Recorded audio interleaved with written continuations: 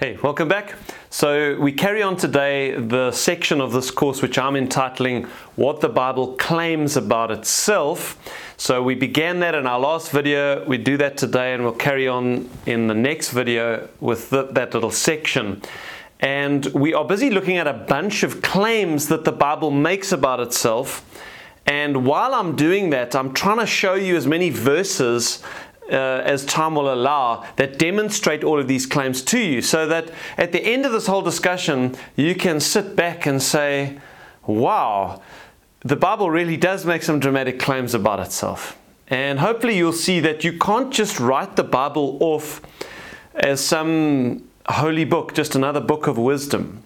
Either the Bible is all that it claims to be, or it is the worst kind of fiction possible, and we should gather up every copy and burn them in the light of what it claims about itself. So in the last session, we saw 5 claims the Bible makes about itself. We saw firstly that it claims to be the testimony of the Spirit of Christ speaking through men. Secondly, it claims that every word of it is God-breathed. Thirdly, it claims to be both fully human while still being fully divine. Fourth, it claims to have been initiated by God Himself. So that this was not man's idea, it was God's idea. The Bible was His creation. He gave it in His own time. And then fifthly, we said that it claims to be unique in what it reveals, in that it alone shows us how to be saved. Of course, that's by coming to trust in Jesus Christ. So, today we are going to add 2 more claims to this list, and we start with this one. The Bible claims to be powerful to effect change in us. The Bible claims to be powerful to effect change in us. And I'm going to spend a lot of time in this video on this point because I think it is so important. Do you remember in our last video that I said to you that I do believe in having direct, dramatic encounters with the Holy Spirit, but I said that that's not how we come to know God or how we come to trust in Him. That only comes through the Word of God. And I said that there's a danger that we'll think that that kind of sounds a bit academic, as if God doesn't really encounter people anymore in dramatic ways, breaking into people's lives with miraculous power to encounter them. But on the contrary, the point that I'm making here is that it is exactly this that God does through the Word. Unlike any other book on the planet, the Word of God has power, both when it is read and when it is preached, because it is attended by the Holy Spirit. There are many verses in the Bible which teach us this, but what I'm going to do is I've chosen 12 of them, which we're going to look at together. So, first, let's begin with this one, Hebrews chapter 4, verse 12. For the Word of God is living and powerful, and sharper than any two-edged sword, piercing even to the division of soul and spirit, and of joints and marrow, and is a discerner of the thoughts and intents of the heart. So the question may be asked, why the Scriptures seem to have no power in the lives of the scribes and Pharisees, for example. Didn't they know the Scriptures really well, and yet it did nothing for them? Where then was the power of God's Word in their lives? But notice what those verses from the book of Hebrews that I just read you tell us. They say that the Word of God is a discerner of the thoughts and intents of the heart. And so unlike any other book that the scribes and Pharisees could have picked up and read, the Word of God served to increase their condemnation, because though it did discern their hearts, yet they hardened their hearts and they continued in their unbelief. And so great will be their condemnation. And great will be the condemnation of all those who have grown up under the preaching of the gospel, maybe grew up in a Christian home, grown up reading God's Word, and yet have not repented and put their faith in Jesus. They will receive a stricter judgment. This book, unlike any other book, has the power to penetrate into you and work within the very deepest parts of you, either to increase your condemnation and guilt for hardening your heart or to bring you to God. And this is exactly what Paul meant when he said in 2 Corinthians chapter 3 verse 6. He said, "The letter kills, but the Spirit gives life." The letter kills, but the Spirit gives life. No other book has the power to kill like this book can kill. In other words, the power to reveal sin and increase guilt and condemnation. And no other book has the power, as it is taken up by the Holy Spirit, to give us life. No other book can do this. And for those of us who have experienced the regenerating power of the Holy Spirit through the gospel, we can testify that there is no book like this that can completely undo you and then put you back together again.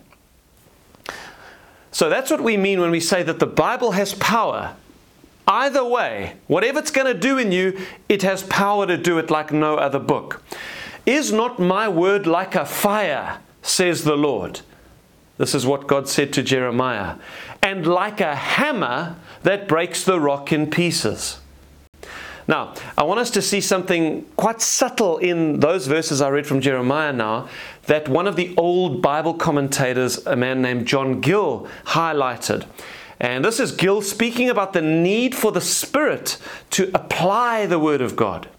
He says this, "Now the Word is only an instrument.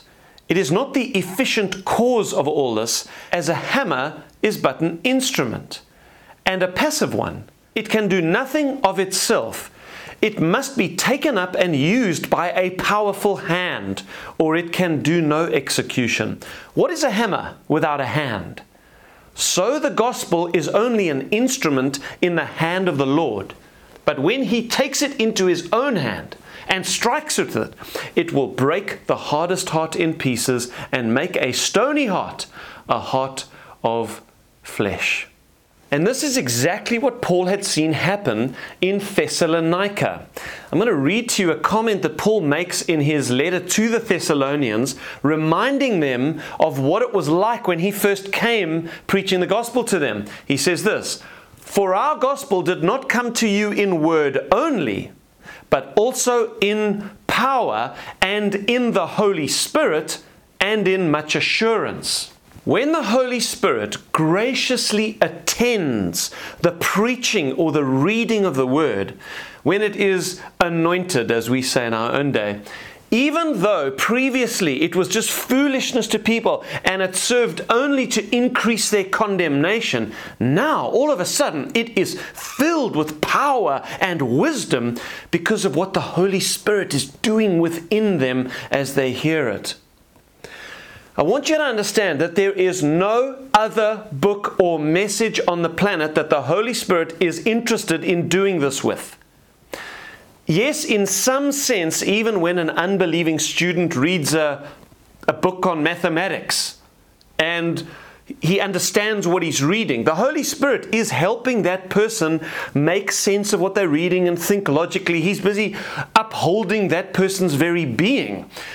But I'm talking about something different. We're talking about how the Holy Spirit hovers over the Word of God in a special life-giving way to bring power, and it completely, miraculously changes people's lives for the good. Now, this is why it is so important for you to be praying for those who preach to you. Pray for your preachers. And if there isn't anyone in your church whom you believe is genuinely gifted for the work of preaching and teaching, then pray that God will raise up a man who lives a holy life, who knows his Bible, who understands his doctrine, and is gifted to preach the word with power and boldness in the Holy Spirit. Pray for such a man. Okay, so the Word has power. Jesus told His disciples, "You are already clean because of the Word which I have spoken to you." Okay, so part of the Word's power, according to Jesus, is to make dirty, guilty sinners clean in the eyes of God. And it's for that reason that Paul says, I am not ashamed of the gospel of Christ, for it is the power of God to salvation for everyone who believes, for the Jew first and also for the Greek. That's Romans chapter 1. That's also why Paul said to the Corinthians, for the message of the cross is foolishness to those who are perishing, but to us who are being saved, it is the power of God. We preach Christ crucified, to the Jews a stumbling block, and to the Greeks foolishness, but to those who are called, for those who the Holy Spirit is taking up the word as a hammer, in the words of Jeremiah, both Jews and Greeks, Christ, or the message of Christ, is the power of God and the wisdom of God. And then later on in that same letter, 1 Corinthians in chapter 2, Paul reminds the Corinthians what it was like when he first came to them, just like he did with the Thessalonians. He reminds them and he says this, and my speech and my preaching were not with persuasive words of human wisdom, but in demonstration of the Spirit and of power, that your faith should not be in the wisdom of men, but in the power of God. So all those verses show that the Word has power to save. It has power to save, to bring about the forgiveness of sins, and to bring an individual into fellowship with God. But it doesn't stop there. The Word also has power to sanctify us. That means to progressively, increasingly through the Christian life, to separate us from sin, to make us more mature. The Word has power to mature you. You know, many people delay coming to Jesus because they don't think that they're going to be able to live up to the commitment. Many people don't become Christians or commit their lives to Christ because they think they won't be able to live up to it. But if that's you in that category, I don't want you to fear that. The Word has power to change you. Listen to what Paul said to the Romans. But God be thanked that though you were slaves of sin, they couldn't help themselves. They were compulsive sinners. They were slaves of it. Yet, says Paul, you obeyed from the heart that form of doctrine to which you were delivered. And having been set free from sin, and how were they set free from sin? By this form of doctrine, this form of teaching. Having been set free from sin by this doctrine, you became slaves of righteousness. So not only does the Word set you free from sin, but it has the power to change your heart and your desires so that you become, as Paul calls it, a slave of righteousness. So the Word has the power to bring you to a point where you can't help yourself. You want to do what is right. It changes your very desires. You know, the world that we live in, if you just look from popular culture, seems obsessed with superheroes and their unnatural powers. Yeah, we love Marvel movies. But I'm telling you that the Word of God has power, real power, not imaginary power. And I defy you to show me one superpower that the world needs more than this power. The power to take selfish, immoral sinners who are damaging themselves and damaging others with their lives, and to so change them on the inside that they become slaves of righteousness. I mean, is there anything that this world needs more than that? Listen to how Paul rejoiced at what the Word had done in the lives of the people of Thessalonica. This is 1 Thessalonians chapter 2. For this reason, we also thank God without ceasing, because when you received the Word of God, which you heard from us, you welcomed it not as the word of men, but as it is in truth, the Word of God, now listen, which also effectively works in you who believe. When you read your Bible in faith, it is working effectively in you. And don't you want that? I must say that I want that. I hear the words of Peter the Apostle saying to me, Stephen, as a newborn baby, desire the pure milk of the Word, that you may grow thereby. Peter says that the Bible is like mother's milk to a baby. It sustains our life. It causes us to grow and flourish and mature. Do you want to grow? Do you have a desire to be more mature than you are? I can honestly say that I do. Or maybe also with me, you kind of see it the other way around. You desire to be less immature, less insecure, less full of pride and foolishness and all that you see in yourself that is displeasing. Well, God wants that for you too.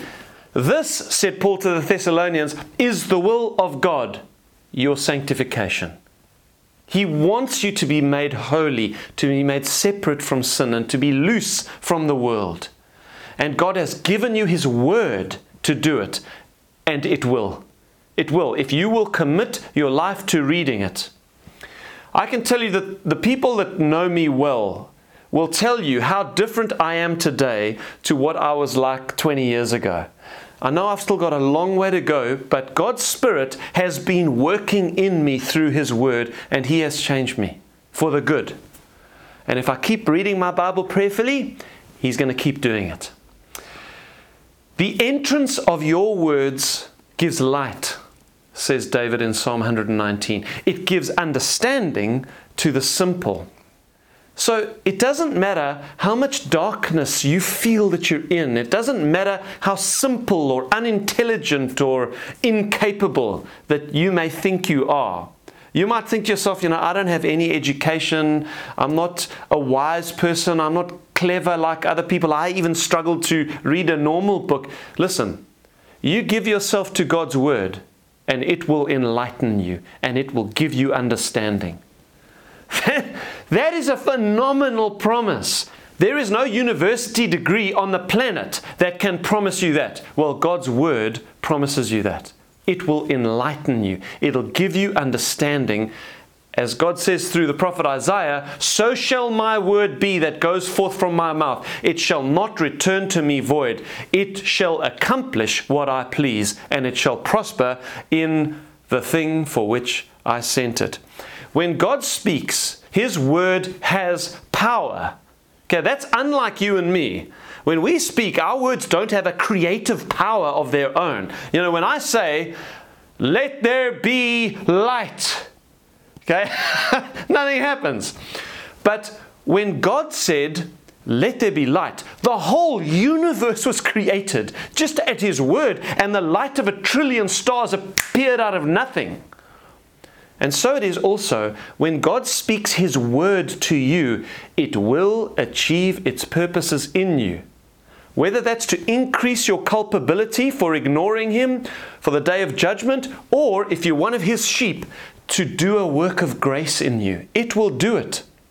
Don't you ever think when you sit down to have a quiet time and you read your Bible that just because you don't understand everything you're reading and you didn't have some kind of like massive spiritual experience, hearing some audible voice or seeing lights in the sky, don't think that you have wasted your time. God's word will not return to Him void. It will prosper in the thing for which He has sent it. Okay, so we're still on actually the first point of this video for today, which is the claim the Bible makes about itself to be powerful to change us. And I've spent a lot of time on this one because I want you to get this. The Scriptures are powerful to effect change in us. Good change. Do you know that during the Reformation in England, the Puritan preachers, this was in kind of the 17th century in England, the Puritan preachers would gather people in the fields for what they would call prophesyings. Basically, they would preach biblical sermons to the people out in the fields because the Catholic Church were not doing that.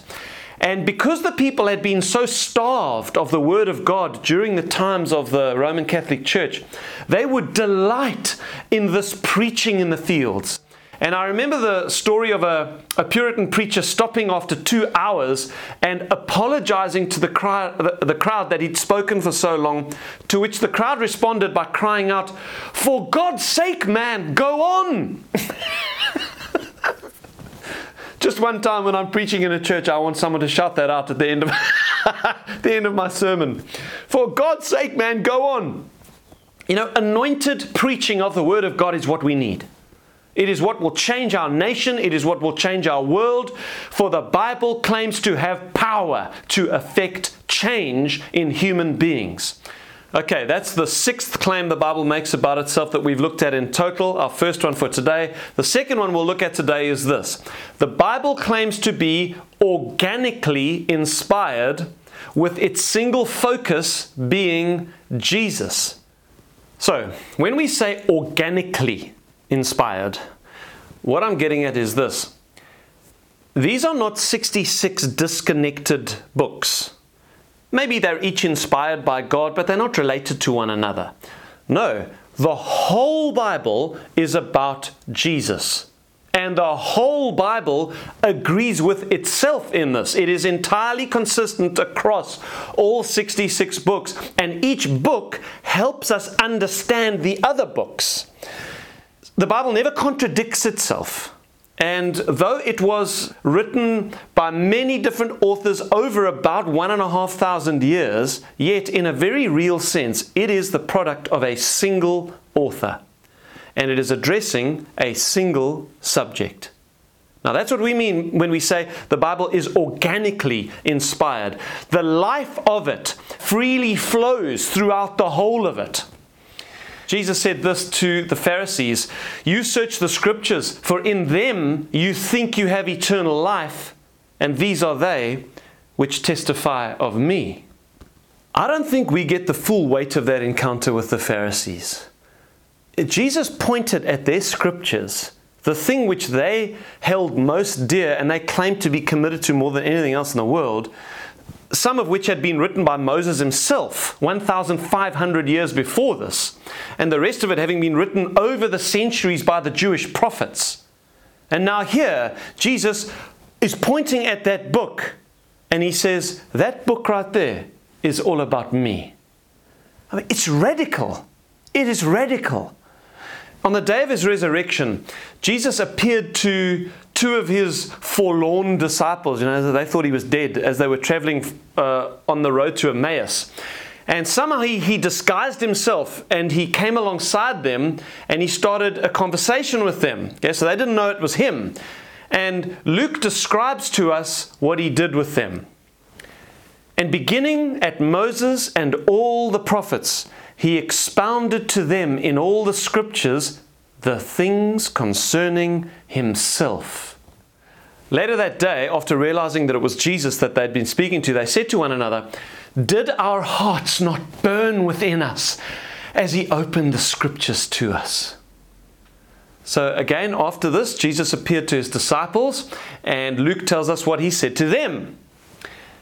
And he said to them, "These are the words which I spoke to you while I was still with you, that all things must be fulfilled which were written in the law of Moses and the prophets and the Psalms concerning me." Concerning me. And he opened their understanding that they might comprehend the Scriptures. The whole Bible is about Jesus. And when you, by the Holy Spirit, see this, your heart will burn within you. Your heart will burn. "Is my word not like a fire, says the Lord?" Okay, that's it for today. So in addition to the 5 claims the Bible makes about itself that we looked at in our last video, today we've seen 2 more of these claims. Firstly, we've said that the Bible claims to be powerful to bring about change in our lives. And secondly, it claims to be organically inspired, with its single message from beginning to end being Jesus the Messiah. In our next video, we are going to finish this little section of the course on the claims the Bible makes about itself, and we're going to look at 3 more claims that the Bible makes. So you can go ahead and have your group discussions now, and I'll see you next time.